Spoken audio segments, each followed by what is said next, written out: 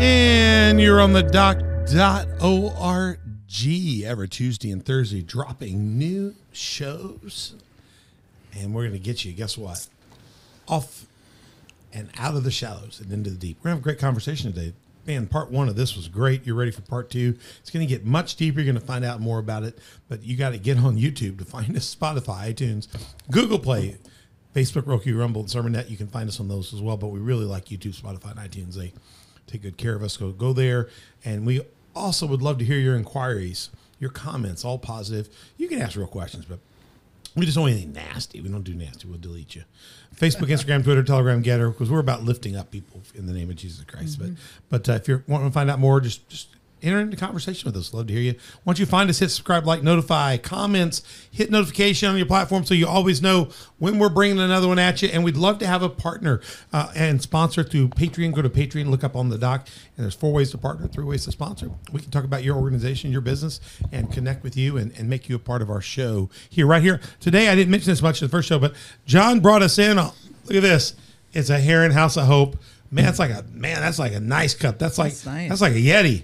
I mean, that's top-notch stuff. I got my drink in it. He brought it in. I dumped my drink from my other one into it. He did bring Mother Beth of it, but he's merchandising it over there. Look at that. It's a smaller version. I mean, and look here. Look, if you on the doc.org, there you go. Well, that's a good move, John. I love that. That looks great. It's great. Those are great. But if you want to be a Patreon partner, we'll get you here. We'll talk to you about what you're doing. This is a special program we're doing, but we'd love to do this with you as well. So go to Patreon, let us know. And you can go to onthedoc.org to find that. You can find all of our platforms there, and it'll link you over to it. It'll make it easy if you don't know how to do stuff. And if you have questions, just email us at info@onthedoc.org. We'll fill out the information. We'll get it back to you. Enter into relationship. I'm Pastor Troy. I'm your host here. Got Mother Beth on platform with me today. How you doing, Mother Beth? I'm good, honey. How are you? Hi, Annie. I'm doing good too. We've been apart, so we're glad to see each other again. And I'm tired. I've been jet setting back and forth between Florida. I had a tragic death in our family. Stepfather passed away after a 12, 13-day bout with some sort of lung issue and didn't make it. And we were going to be going back again. So I've been to Florida twice in 10 days. Have not touched beach or water, other than shower, yes, but really, we have a pool at the place. I haven't even got into that. You know? No. Not even been on the water. I mean, I had a meal in front of water, so that's about the best I got. So, but God is good, and through all that, we've seen amazing things happen. I got Lucas Winkler in stage. Lucas hasn't been to the beach with me. He didn't go down with me, but I don't see him much these days. He's always going someplace. Where's the coolest place you've been in the last 7 days? Ooh, that's tough. I mean, I was at NASCAR last week. I heard. I thought I saw you as it went. Yeah. You were in one of the cars, or were you just off the side? No, I was off to the side. I wouldn't trust myself going that fast. So you were off there. Lucas is always someplace. He could be Nashville someplace doing a shoot, or anywhere in the world. You know, he lives in our house, but we never see him. I hear you go. You won't be. You'll be in a cave soon when you go into the cave. Yeah, it's in caves in 2 weeks. No, man. So you're a cool dude, man. Who's the coolest dude you've ever run sound for? Ooh. Coolest? Can you say? Ooh, I don't know. Is it secretive? You know what? I'm blanking on the band. It doesn't have to be a Christian. No, I know. I know you do Christian stuff, a lot of Christian stuff, because all of us beg you. Just gonna say, I would say Nelly is definitely the top 2 for sure. Yeah, somebody who guess who the band was he had this year on the stage? Who's that? What's the band that does the song? I said I love that song. That's one of my favorite songs. Golly, that leaves a lot of blanks. I'm not sure what you're talking about. Oh, come on.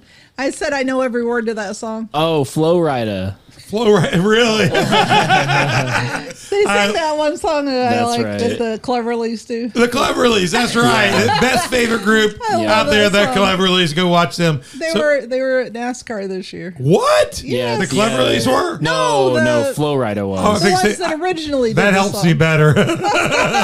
I was getting Dirks Bentley was there. I mean, that's big country guy. You've been out to Kansas City Chief pre-games and stuff, which my stepdad was a Kansas City person, Chiefs fan. Mm-hmm. So well, you're back with us, the amazing Heron House of Hope, an On the Dock Season 2 Ministry and Action Spotlight. This is the kind of show, if you watch a series, that we would do with you if you were a Patreon partner or sponsor with us. We're glad to work with you on this. So we're doing a Ministry and Action Spotlight series. Love to do those things. We've got Mr. John Steve here, part 2, and the backstory is about you, this show here. The first show, we gave you kind of what's happening. Today, what the amazing Heron House Hope is doing. Go watch part 1. But today, We want to dial in on the man behind the amazing Heron House of Hope. John, you told us in the previous episode there at 112 North 14th Street, serving people every day, Monday through Friday, at least 11 to what? 1? Yeah. One. Got all kinds of programs he told us about. Just a precursor. He has soup kitchen, but not really a soup kitchen. It's really more of a restaurant. You don't have to pay. There's an envelope on the table if you want to give a gift. You're not expected to give a gift, but anybody's welcome to bless other people.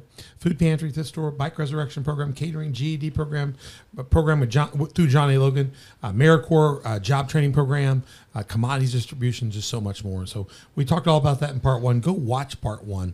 But what we want to get at is John Steve. Now let me show you a little bit about John Steve. I want to run a video on John Steve. Then we're going to get into John Steve, and get into this man. And we talked about you're married, Alyssa, right?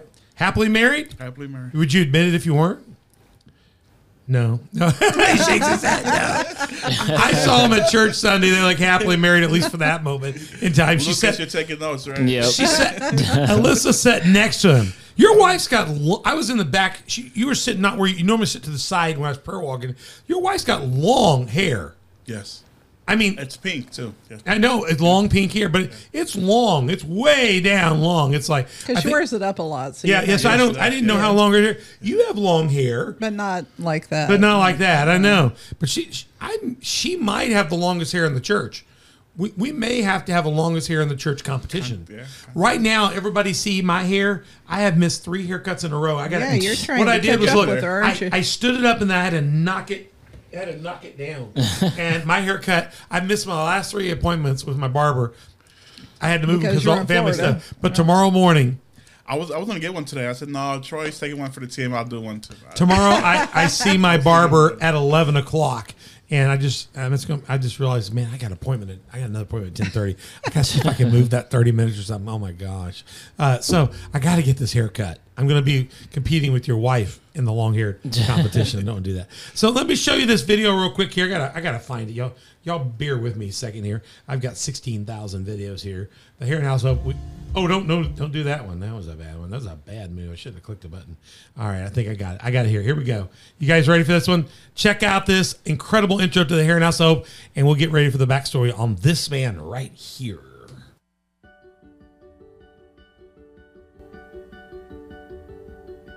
Hey everyone, John Steve, your director of Heron House of Hope here in Heron, Illinois. We're here just to tell you that we are more than just a soup kitchen. We've been able to establish not just a soup kitchen, but a food pantry, a thrift store, a free summer meal program, free GD classes from Johnny Loki Community College. I want to talk about and elaborate on each of these programs here, what we've been able to accomplish through your generosity and through your support. Heron House of Hope Soup Kitchen became the first soup kitchen in the whole entire region to operate as a restaurant style. What does that mean? That means anyone in our community can come in here for a free meal.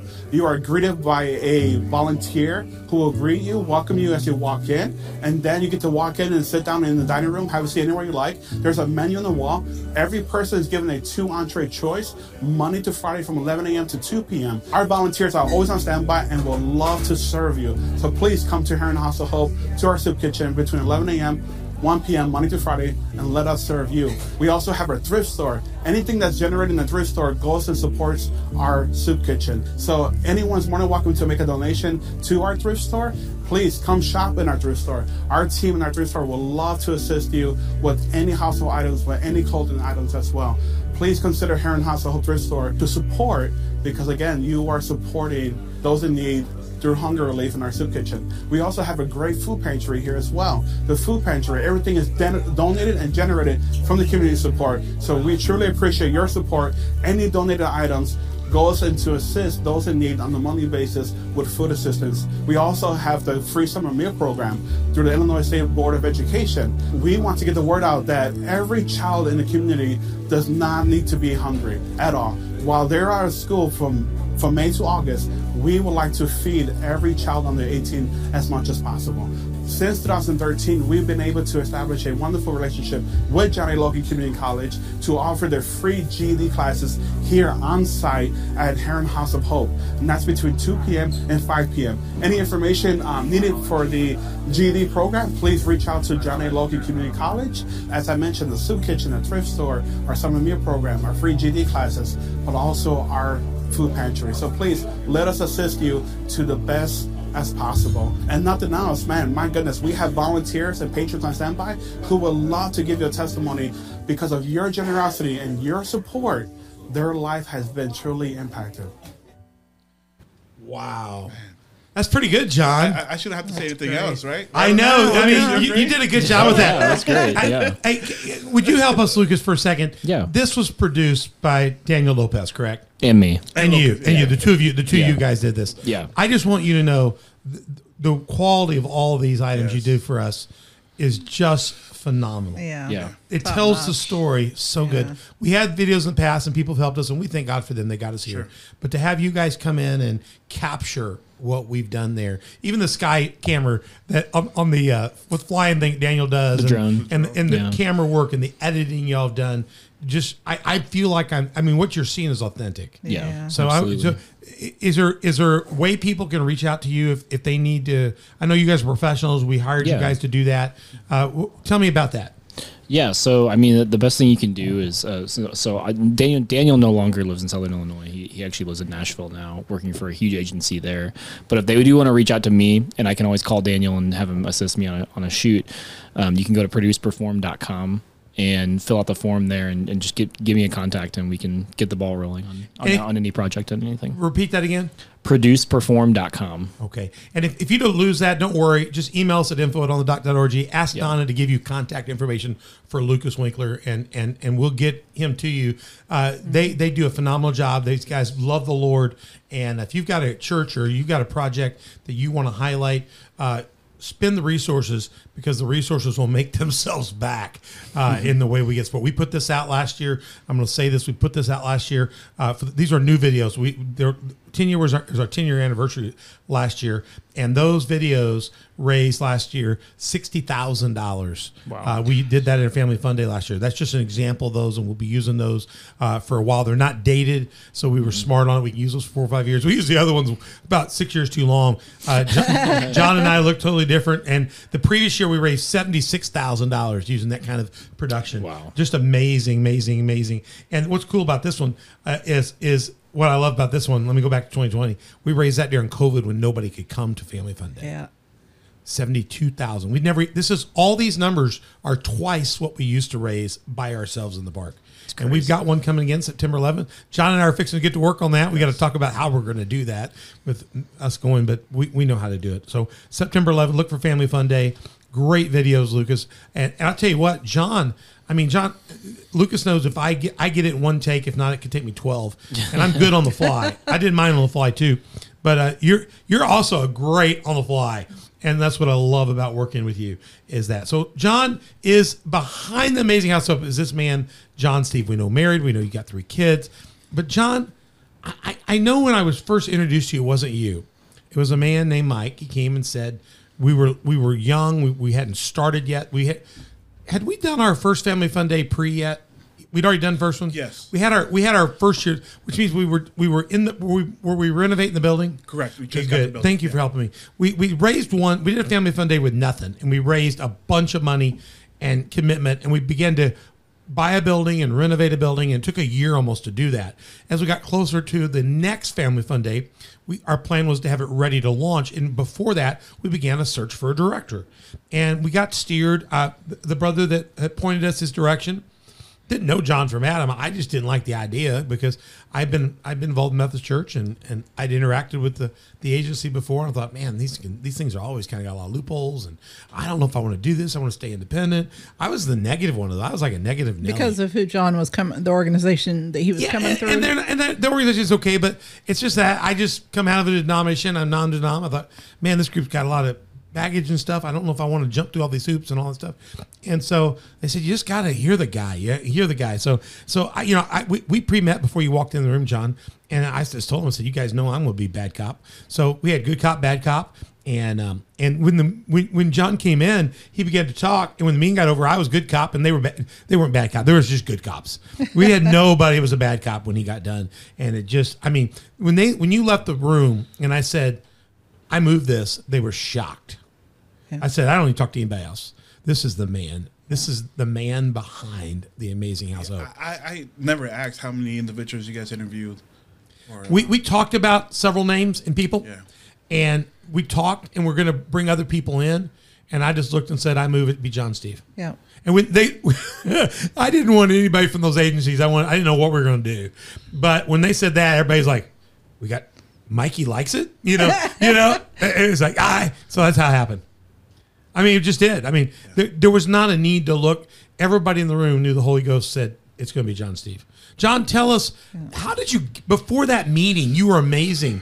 You've got, I mean, when they told me about you, I thought, man, this dude's got time behind him. He's got trouble. Tell me about your background. Yeah, gosh, I remember that interview like it was yesterday. I don't know why. I was under the impression there was going to be a one-on-one interview.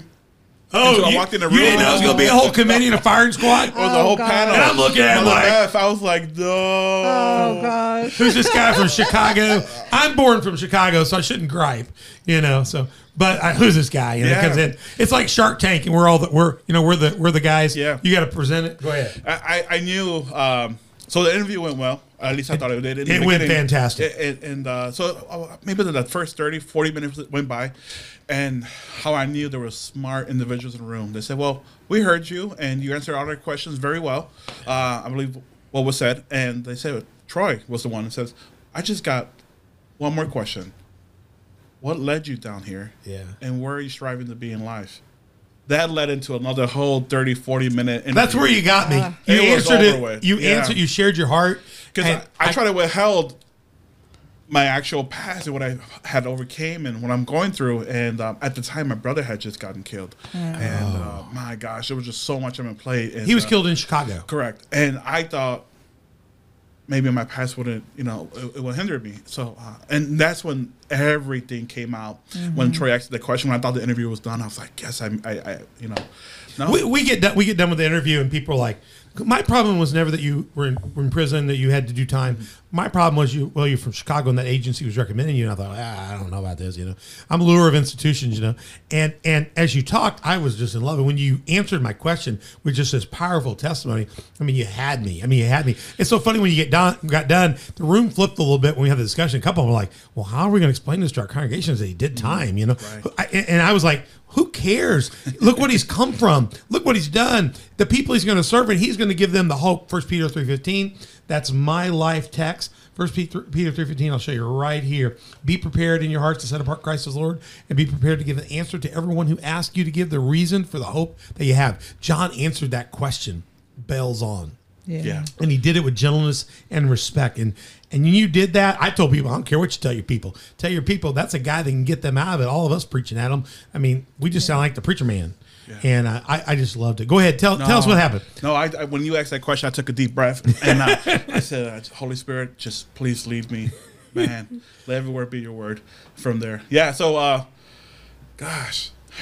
So, long story short, man, I grew up in Southside Chicago. On the South Side. South Side, not your suburb. Is that the song, Leroy Brown? Is that the same side that's the Bad Leroy Brown? Bad, yeah. Was he on the South Side? I think it's from the South Side of Chicago. You got people that say, I'm from Chicago, but they're from a suburb. And, So, no, I'm not one of those. I'm what you would call the ghetto. The ghetto, okay. The ghetto. And that's just dominated by gangs, generation through generation. For years, and legacy. Yes. You're born into even legacy of gangs. Correct. Where a typical age is around 10, 11 years old that joins a gang. Already? Wow. I was 11 when I joined the gang. Wow. And I remember the first individual I witnessed get killed in front of me. My siblings, my father and mother, bless their hearts, they did the best they could for us. But me and my two brothers always slept on the living room floor. My sisters, they shared the same bedroom. As we were just like to go to bed for the next morning to go to school. Not even within 15 minutes, my parents go in the room, and then I see flashes, and I thought it was lightning. I hear the sound of the gunshots, and I thought it was thunder. Everyone, when something happens like that, everyone goes outside from the neighborhood to see what happens. Most people here would run for cover. Hey, we're out for cover. No, it's the opposite. It's ordinary noise in Chicago. You want to find out where it's going. I remember I was so curious. I went to the window to look. My father's yelling at me, almost whacked me behind me. Get down to look at the window. So they call the police, ambulance, and everyone's out there. My father, because he knew I already had interest to get involved with the gangs, or at least I was just hanging with some people I shouldn't be hanging with. He decides, while the guy is screaming on the ground, bleeding to death, my father decides to drag me across the street to South side of Chicago, parent education time. Yeah. one-on-one. So you got to watch a man die from that life. I'm hearing this man screaming for his life. Oh. I'm hearing my mother screaming, begging my father not to do that. Wow. Behind me. Yeah. And I'm just in tears crying because I was just powerless. Yeah. And I just watched the man die in front of me. 10 years, about to be 11 years old. Wow. That was, what are you, trauma. That's how you start. That's a trauma right off the bat. Off the back. And everybody there is multiple traumas. Yeah. On a regular occurrence. Yeah. This last weekend, it was, I saw 55 people were shot in Chicago. Yeah. I think there were 20 killed. I mean, that's 55 people that could have been killed. Some bad shots, thank God. But 20 people killed, 55 shot. That's more than you will see in Iraq or Iran, or you'll see in sometimes Ukraine. There probably wasn't 55 people killed in Ukraine that day. That's an ordinary weekend. It's a rough place. It is. It's very rough, and so fortunately, when you grow up in a community like that, and when that's all you know, that's all you see, that's all you hear, that type of life. Will people turn to the gangs for protection so they can find a safer place? Some. You got some who are forced into a gang at the young age, right? As I mentioned.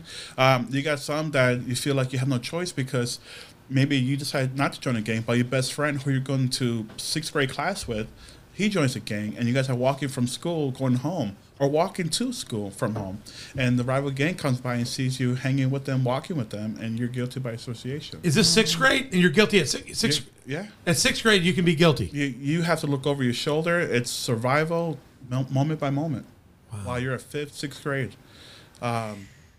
It's just sad.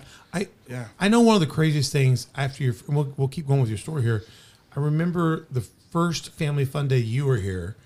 We were out there, and you brought, was it your cousin or nephew? My nephew. Your nephew, and he was like 4 years old. Yeah, just turned 4. Okay, and tell that story about that, because we were fixing to be interviewed by ABC. Mark Kiesling was on site, and we put out a press release that everybody, all 3 networks show up. It's a big news story here in House Up Fun Day. We're always a good news story. They show up. It's a festival atmosphere, party atmosphere. We're selling food, music on stage. They're having a good time. Pony rides. Yeah, they got the cameras set up. There's pony rides. It's everything for the family. And Mark's got his crew set up, and they're getting ready. They said, Troy, we want to interview this John Steve. Bring him over. Tell us what happened with you, because you had your nephew here. As soon as I believe it was Mark Kisley, as soon as he made that statement, it was Mark. We're ready for the interview. My nephew, who was just turned 4 years old, he was down here because of what just happened. What just happened in Chicago was he was caught in the crossfire of a gang shooting. They were actually trying to shoot, the rival gang was trying to shoot at my sister and her boyfriend. Oh, my. They were trying to shoot at my sister and my boyfriend because they refused to move out the neighborhood. Wow. They were living in the neighborhood they were not supposed to be living in. So you're assigned, you can just be living in the wrong place. Yes. I mean, my siblings all have gang tattoos. When I say it's a miracle, I don't have teardrops. It's a miracle. It's a miracle. And I'm glad that God gave me the courage, the strength not to give into temptation. But there's been so many where I should have. There's no reason why I should not have gang tattoos over my forearms, my teardrops, or my neck. My brothers, my sisters. They all have tattoos everywhere. So the girls joined the gangs too. Correct. And so my sister was dating a guy at the time, and again he had tattoos everywhere. He had teardrops, and they were again living in the neighborhood they were not supposed to be. The rival gang seen them outside, decided to start shooting. Right before they started shooting, my nephew comes out the gangway to get my mother's attention because there was something wrong with his sister in the apartment. So he had just went to go get my mother's attention, like he was supposed to. By that time, it was too late. They had started shooting.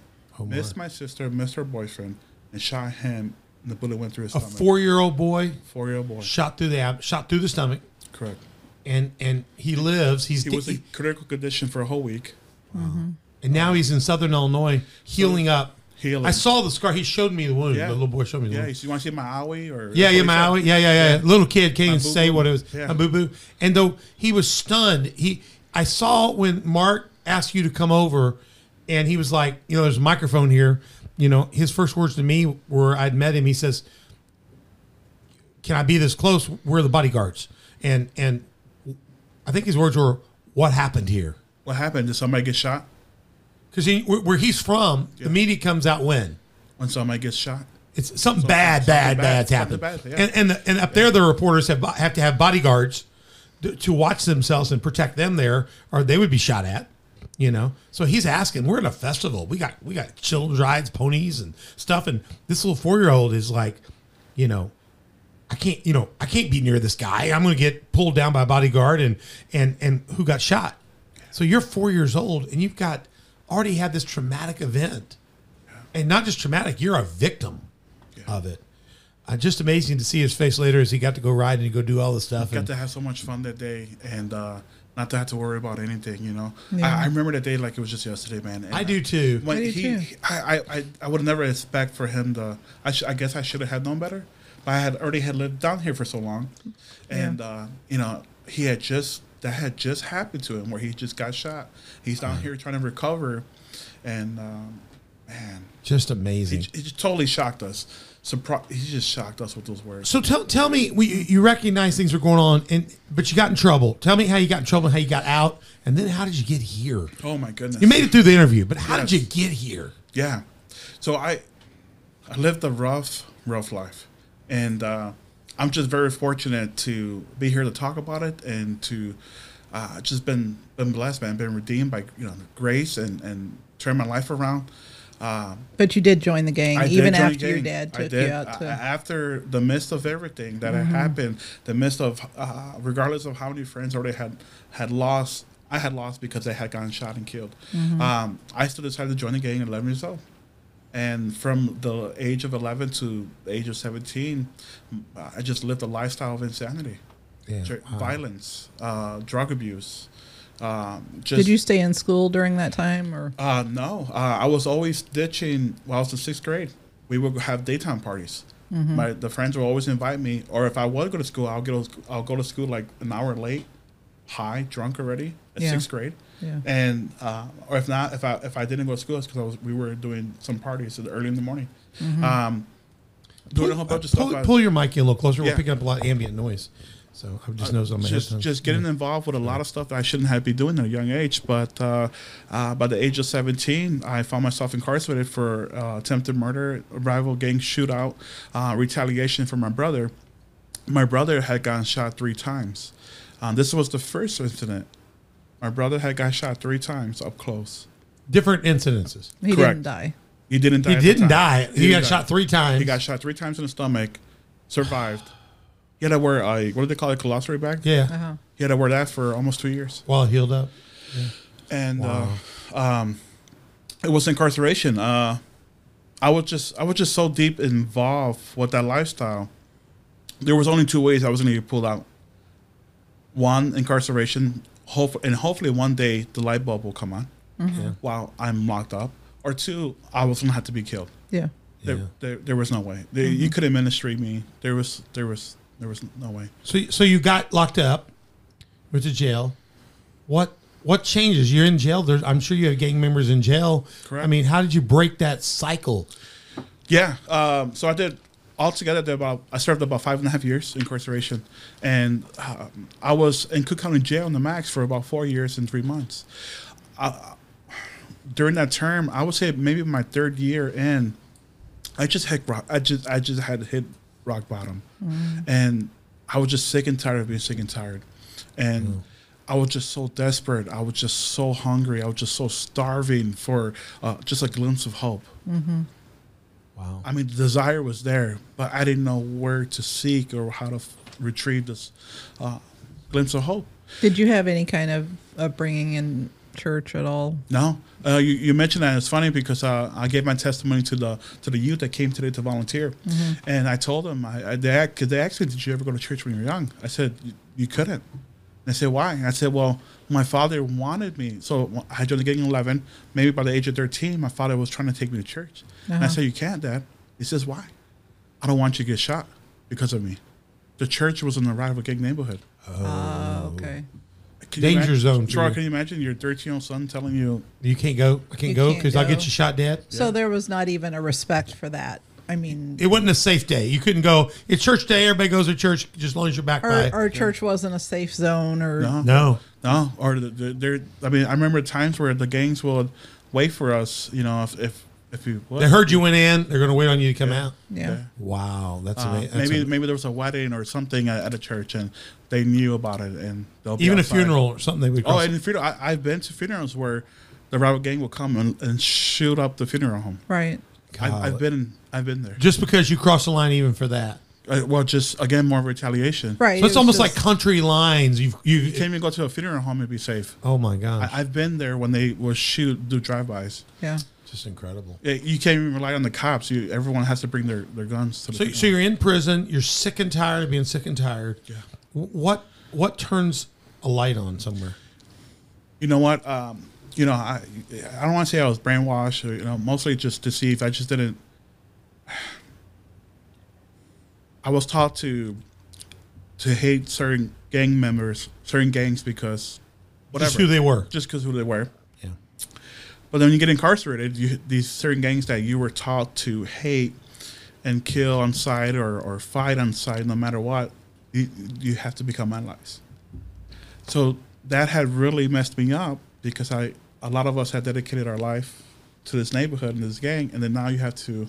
It's a whole set of rules. Different rules inside. So now you're allied. Become allied against other factions. Correct. Okay. And so that had kind of messed me up. And that only goes on the inside, but when you go back outside, it reverts back. Correct. Okay. Wow. So that raised a lot of questions and really confused me. Which is reality and which is not. Right. Correct. Right. So Right. That's good. And it's inconsistent. I was shook and like, what is really going on here? Yeah.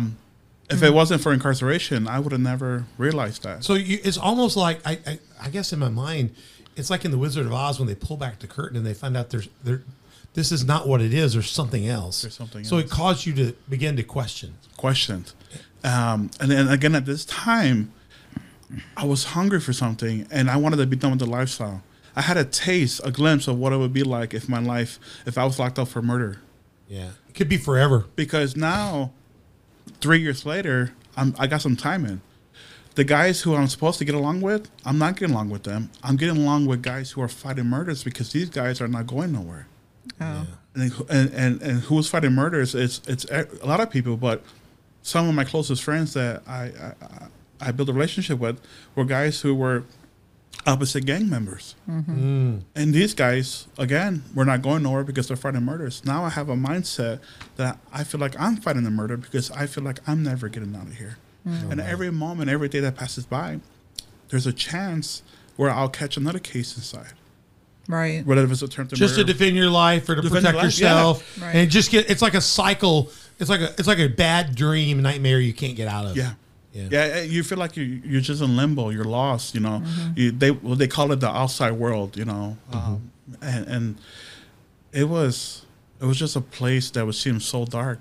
But the Gideon ministry would volunteer their services. Are we talking about the Gideons that put the Bibles in the Correct, hotel? correct. That go into prisons and just simply present a Bible. Yeah, the Gideons, the old school Gideons. Old school.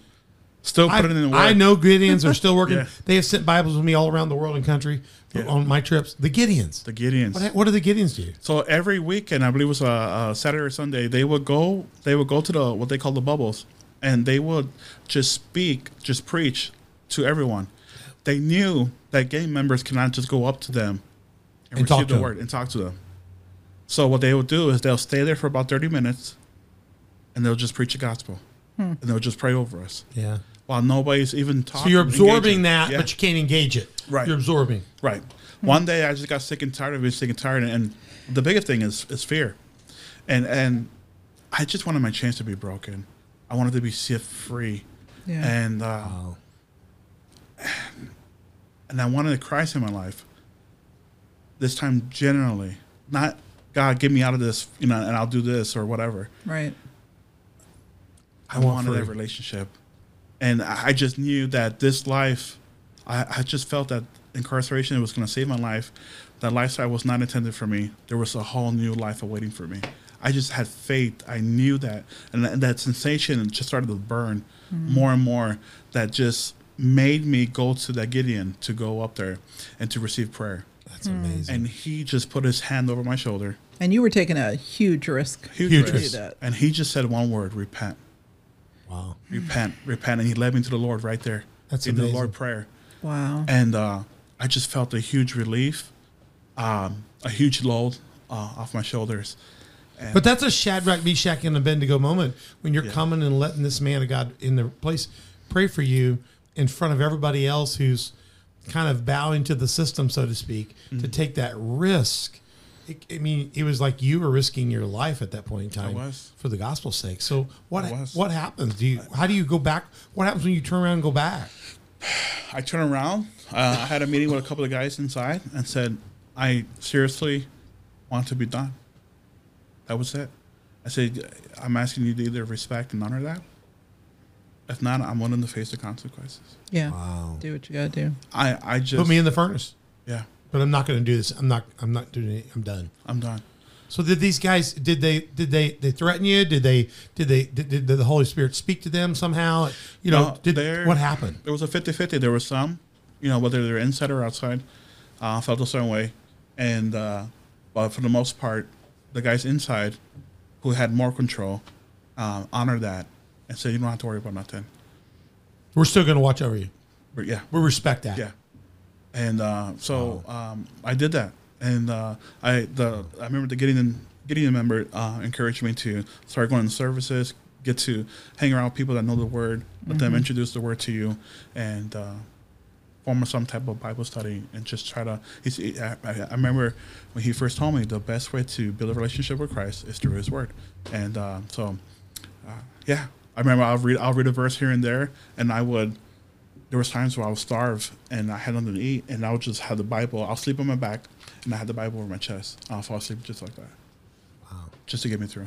That's amazing. Man. And so you get out of this prison. You're in Cook Well, how County. long did you stay in prison then after that happened? So at Cook County Jail, I did 4 years and 3 months there. Really quick, the reason why I did so much time there, because the typical, even for attempted murder like me, fighting that case, you don't stay there that long. But I went to different paid attorneys. I had 3 paid attorneys, and then my 4th one was a public defender. My first paid attorney was Italian. He worked for the organization. He got locked up for cocaine himself. Oh no! Oh, gosh. Yeah. So your case starts over. So yes. So every time that's what happens. So that was the problem. So anytime you get a new attorney, your whole case starts all What? New motions, new discovery. Exactly. New discovery. That's They not your fault. No, It's not. And you're just stuck in there. I'm so all over again, a whole another year. That's God. what happened. And then you're down to a public defender, and they're like And I could get stuck with you. Yeah, he's like, "You've been here this long?" I was like, "How long you been here?" I said, 4 years. 4 years and 3 months. He goes, "Oh." He goes, "Why was the other one trying to offer you 18 years for this case?" Oh, and the other case, I got caught with knife, what they call shanks. I had 3 of them in the cell. So they put a case, the state's attorney put a case on me. So now I'm fighting 2 cases. He goes, "Why is he trying to give you 18 years and this is your first time here?" He goes, "I can give you 6 years and drop the other case." Wow. I was like, "Dude, where you been? Where have you been? We wasted all this money and time." But of course, God had you there. God had you there. God for had you. me there. There was a time that you Yes. need to be there, and you look back and look at that. I mean, that's kind of where I've been too. It's crazy. I've had crazy 10 days with my stepfather dying, and it's all been painful in that. But I've learned if you look up to God and you look around, sometimes you find out why Joseph took 20 years to get to where he has. You find out why it took Moses so long. Sometimes God makes us sit in places just so he can work on us. And so you can see, now you can look back and see God had a plan for you despite what had happened. Yeah. His grace is out there. So now this journey has started for me, this new chapter, right? Because I'm trying to build a relationship with Christ and trying to get to know him. And the problem was for me is that I was assured, I knew there was grace and mercy for someone like me. But the problem was it was difficult for me to forgive myself. for what Right. you've done. Yeah. Yeah. for everything Because I've you done. found Christ, and now you're thinking, how do I reconcile this? I just felt so ashamed. They're like, there's no way there's that much grace for a person like me. Oh, and that was my biggest. I've heard that from so many people. I've heard that from, way back in my early ministry, I've been in ministry 35 years. I had guys that died in my first church that were from World War I, and they had mustard gas. They'd seen kids, mustard gas killed other kids, and they were in war. Yeah. And then on their deathbeds, they had never forgiven themselves. One of them called and confessed everything to me and said, "Will God forgive me?" And I said, "You've been going to church with me for all this time. You don't know that God loves you. You don't know what I've seen. You don't know what I've done, you know." Right. And it haunted him his whole life Yeah. to his deathbed. Yeah. And I got so many friends there. You know, they're still alive, and they're from the gang from the neighborhood, and they feel the same way to this day, man. And I'm still trying to minister to them and say, hey, man. You know what's Yeah, interesting is there's- the devil traps us in thinking that grace is not possible, that his blood is not sufficient. And we saw this when we do our work in Thailand through Hands of Hope. We find the Thai people, they get caught in this cycle of being reincarnated, they think. And so if they had a bad life, they might sell themselves into prostitution. The parents might sell their children into prostitution, and the child will go into prostitution actually voluntarily because the parents sold them to need money, thinking, if I do this, I'll come back better the next time. I will, through prostitution and helping my parents with the money from my prostitution being sold, their God will, or the karma will bring them back. And so there had no belief in Buddhism there that God could change you now. You got to pay the ultimate price first. So there's like no hope alive. And then Christ is like, here we have Christ who can give it right now. Yeah. Yeah. He can take a sinner, no matter what they've done, and he can forgive them right then. Yeah. And what you were involved in is just another sin. It's no different than somebody that's had adultery or somebody else that's been a thief. Or, I mean, Moses was a murderer. Yeah. I mean, Moses was a worse dude than you. I mean, he hit it too. Paul. Yeah. Paul. Yeah. You know, Yeah. and once you learn those stories, how have you today? You are such a man of hope. And when you work around people, what was the key for you turning the door from being guilt ridden to now saying, I'm the director of the Heron House of Hope? What turns that? How'd you get past that? Help people out. Oh my goodness. Again, as I mentioned, God's grace, God's mercy, God's love. Building a relationship with him, it was the best thing I ever did. That desire, that appetite, that just being starving, being hungry. And for me was, I got a verse here. And I remember when I was incarcerated and how I came down here. Paperwork was ready for me to go back to Chicago. So you were down here. Okay, you were down here in a trustee program. Correct. After you got out, you had to be on probation or something for a certain time. Yeah. And that's how you got from Chicago to Southern Illinois. So tell us your scripture. I want to go back. No, I came down here just on faith. When I came down here, You had to pick a place someplace. I was in a halfway house. In a halfway house. Didn't know anybody. Didn't have a job. Didn't have $1 in my pocket. I just knew with the little time I had to build a relationship with Christ and to get to know him and get to know his word, with the little time I knew that he was going to take care of me, and I knew he had a plan. Uh-huh. I knew he wasn't done with me. I knew. And you chose Southern Illinois instead of the south side of Chicago. Yeah. I remember when I was getting interviewed to come down. I had to get interviewed because of my game background. And I said, well, they asked me at the end of the interview, do you have any questions? I recall asking, what's the gang population like down there? They looked at each other, started laughing. Yeah. I said, why they're laughing? He goes, you must mean what's the deer population? Yeah, right. Yeah. Yeah, it's gangs. It's the gangs from Chicago coming to shoot our deers. That's about it. Yeah. I said, man, what am I getting myself into? And that's just when I knew it was going to be a culture shock. It's such Oh, a change. yeah. The first time I grabbed John, I said, John, jump in the car. We're going to go show you something. We got out someplace. I jumped out of the car. I left my wallet, left my keys in the car. Right? He's like, hey, you need to lock your car. You left your keys in the car. I said, man, you're not in Chicago anymore. You're in Southern Illinois. Yeah. That's okay. It'll be here. Yeah. It was like just unheard of stuff. So what's that script? Tell us your Yeah, scripture. it's Hebrews 11:6, man. It was one of the first scriptures I got in. I remember reading when I was locked up. And without faith, it is impossible to please God, because anyone who comes to him must believe that he exists and that he rewards those who earnestly seek him. The good news, have faith in what is not seen, for God rewards us for our belief in him. And his rewards when we don't need to see to believe. Faithful servants are rewarded for their commitment and dedication to work in whatever is committed into their hands. So you got down here on that scripture. You got in the halfway house. Somewhere you got connected up with the local social service organization. Right. And at some point in time, they said, we've got a guy that is our best of the best. All they told us was he did time. He's a trustee now down here. He's in our program. He's the best of the best. And I think he'd be perfect for this program. I was like, no way. We can't handle that. He's not going to work. And then in walks you. What got you here? Why were they trying to sell you? So they undersold you. Yeah. The guy believed in you, but he undersold you. I mean, what got you from here to being so trusted so quick? Wanted to serve. Yeah. Wanted to serve and just wanted to be utilized as a vessel. It's my everyday mission, man. Waking up, trying my best every day, waking up to surrender to His will. Wow. And then not only started my day off like that, but also to remain just being a vessel and just try to keep it simple from there. So was it just the Gideons that helped you to grow? The Gideons in the prisons, yes. And then I went to Southwestern Illinois Correctional Center, SWIC, which is a therapeutic program, minimum state prison, and received a lot of counseling there. And they taught me and helped me, some of that. Those wounds, for so long I've been putting a Band-Aid over the wounds, but they really helped me get in there. Dig those out. Yeah. And so when you walked into the room that day to interview, where were you coming from? What had you been doing right before that? Gosh, I was a little bit of everything. I was working part-time. I was going to school at Johnny Logan. I was working for LSSI Prisoner and Outreach Ministry, where I met my wife.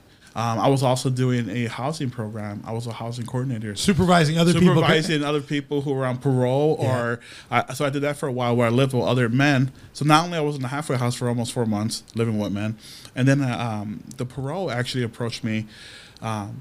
Would I be interested in starting like this transitional housing to live with other men who are coming from. And you're like a resident, like in a dorm, you're like the resident supervisor for that. Yeah. Now, can you throw out, I know I'm going to jump 10 years to now.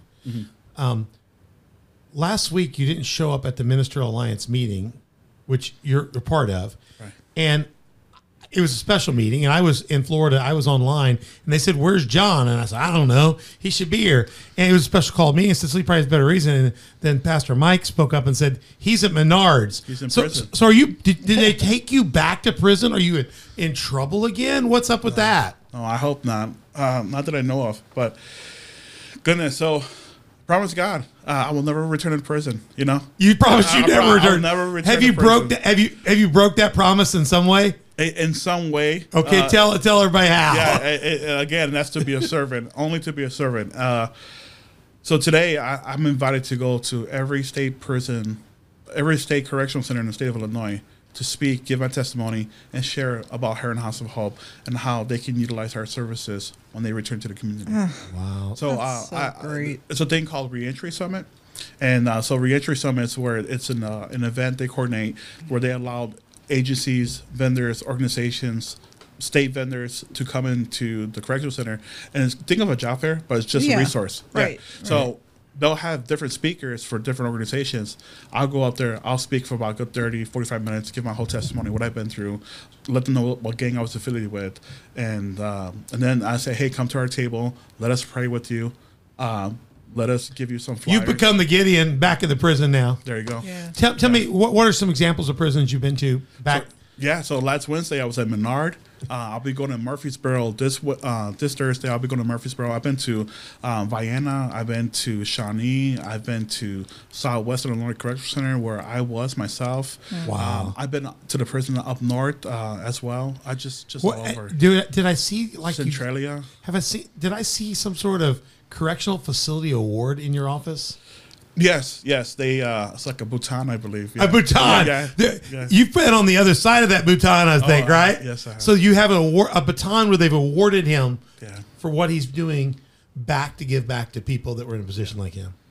That's great. Isn't that crazy? Yeah, they wrote on a special thank you for, yeah. It's a new use of a baton Yeah. to honor that. And if you're sitting out there, you understand why we call it the Amazing Heron House of Hope. But behind that is an amazing person in John Steve and your family. And I just a privilege to know and work with you. Now, I wanted to ask you one other thing, too, going back to your brother that was shot and injured and survived that. So that was another reason how I kind of let down here. Was let down here because when I was incarcerated, so much had happened. Could write a book. And you should. And you should. You need to. Yeah. And IA, Itinerant Affair, had called me inside for a visit. And I was clueless. Their job was to inform me give me some information from one of their informants who happened to be from my neighborhood to inform me that there was a hit on me. Wow. Turns out the hit was not on me. The hit was on my brother. Oh. And that's how he ended up getting shot 9 times. Was he in prison at the time? Or was he out? No, I think he was out already. Okay. And I recall every day I would call him, and I would try to convince him to come down here. So you don't have to look over your shoulder. People wave at you. People stop and ask you if you need a ride. People are nice down here. People don't care about your background. They want to know. They want to help you achieve your goals. You know, he wasn't done giving up the lifestyle, unfortunately. So but he did.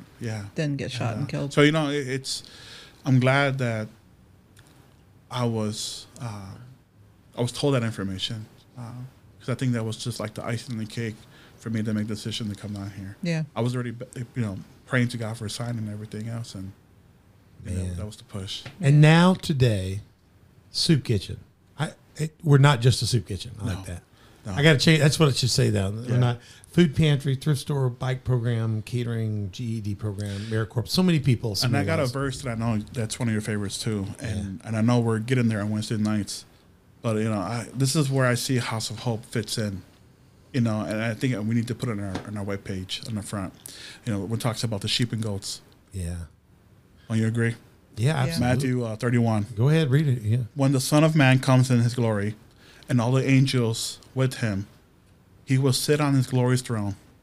All the nations will be gathered before him, and he will separate the people one from another, as a shepherd separates the sheep from the goats.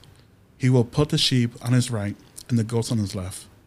Then the king will say to those on his right, "Come, you who are blessed by my Father, take your inheritance, the kingdom prepared for you since the creation of the world. For I was hungry, and you gave me something to eat. I was thirsty, and you gave me something to drink. I was a stranger, and you invited me in. I needed clothes, and you clothed me. I was sick, and you looked after me. I was in prison, and you came to visit me." Wow. Then the righteous will answer him, "Lord, when did we see you hungry and feed you, or thirsty and give you something to drink? When did we see you a stranger and invited you in, or needed clothes and clothed you? When did we see you sick or in prison and go to visit you?" The king will reply, "Truly, I tell you, whatever you did for one of the least of these brothers and sisters of mine, you did for me." Then he will say to those on his left, "Depart from me, you who are cursed, into the eternal fire prepared for the devil and his angels. For I was hungry, and you gave me nothing to eat. I was thirsty, and you gave me nothing to drink. I was a stranger, and you did not invite me in. I needed clothes, and you did not clothe me. I was sick and in prison, and you did not look after me." They also will answer, "Lord, when did we see you hungry, or thirsty, or a stranger, or needed clothes, or sick in prison, and did not help you?" He will reply, "Truly I tell you, whatever you did not do for one of the least of these, you did not do for me." Wow. Just amazing. Amazing. Amazing. John came in that room. He shared his heart just like this. And we've been friends ever since. Yeah.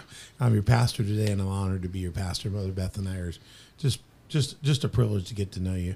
Hey, guys, if the House of Hope, you've seen the story, you're hearing about it, heronhousehope.org. Go there, the website, check it out.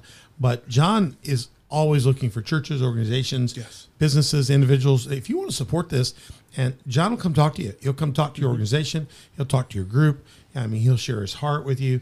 And you want to find out more about it and get involved with serving, find out about the amazing Heron House of Hope, find out also about the guy behind it. John started from day one with us, and he's here 10 years later and over 300,000+ meals later and hundreds of GEDs later and so much more later. And I'm just thinking, John, as we wrap up this, and we're going to come back in a minute for part 3, and you're an example. I've been around some miracles this week. I've got miracles that we see somebody gets healed, or and somebody else that this happens. I was just thinking, you're a miracle of multiplication. The Gideon guy that went in there and shared the gospel and risked. He went in and just offered Christ to you. And what I mean by miracle of multiplication, when that little boy brought his fish forward and they said, "Here," Jesus said, "Let me take this," and he didn't just feed one person. Jesus fed a crowd, and then there were basketfuls left over. You are a miracle, I consider, of multiplication. You responded, and thousands of people are being fed today. They're getting food in their car. They're getting GEDs. It's like you were broken, and through you and your brokenness and your hope, you are a projector for our organization. You're just a projector, and you are like, you're just like baskets and baskets full of bread and fish, and if we have watermelons, or if we have sweet potatoes or bread or whatever, if you need something, the Heron House of Hope is a projection of that, and you've got a guy that's there leading that understands no matter what you've done, you're not going to surprise him. Right. He's from the south side of Chicago. Now, I want to close before I wrap up here, but I just want people to think you can go there and figure out how to donate. Go their sponsored day programs. There's ways to connect with John there. Check that out. But John, I know that your nephew, when he was here, he loved the day, but he started off by not understanding a place where he could, talk to a reporter about something that's not violent, not be shot. That was a part of your life. That was a part of his life already. But now you have 3 beautiful kids who haven't grown up in that. And what is it like to have kids that don't? Your kids grew up talking about being a Power Ranger. Yeah. Not in a game. No. Your kid grows up wanting to be Spider-Man or Superman. I see your kids do that. Yeah. What do you think is going to be different for them? Oh man, the amount of opportunities and everything they will, just the opportunity alone for me to be able to, what I would be able to teach them and give them, not just physically but spiritually, and that support, that mentorship, and not have the barriers or obstacles or challenges that I had as a kid, or my father, for example. Do they go to church with you without fear of getting shot? Absolutely. Absolutely. They can go to church. They know their weekdays because of Wednesday night service. And they know Sunday morning. They keep you reminded. It's time to go. Yeah. Isn't that great? Yeah. I'm gonna snitch on Marco. Jesse, my middle one, he loves church more than Marco. Oh yeah. Your miracles, the miracle multiplication is continuing to happen through your family, being raised in a total different way, and you're a miracle in our life. It really have changed so many lives. We're gonna be back in the finale, not just the finale of the Heron House of Hope, the amazing Heron House of Hope, but this is the finale of season 2. We're going to be back for season 2 finale, part 3 of the amazing Heron House Up story, the backstory on the Heron House Up. We're going to tell you a little bit of how it got started and kind of get you into today. And we're going to be back to talk to you that at onthedoc.org. Find out more. You can ask questions at info.onthedoc.org. We will be glad to tell you how to get in contact with John and get more information. Go to heronhousehope.org to do that as well. John, it's been so good to have you here. Mother Beth, great work today. Lucas, just amazing, don't you think? Yeah. Lucas has been a part of so many of these family fun days, doing the productions for that. It just has helped raise. There's so many people that make this happen.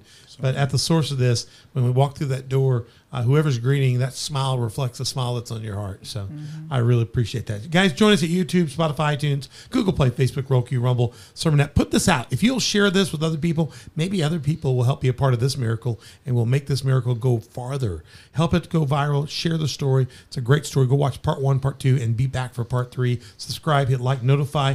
We'd love to have you as a Patreon. We'd love to highlight your ministry, your business, your Christian organization, just reach out to us. 4 ways to partner, 3 ways to sponsor. And we'd always love to have you come and be a part of John's church and here at Community Faith Church. He attends here with his family. And Marco would love to have you.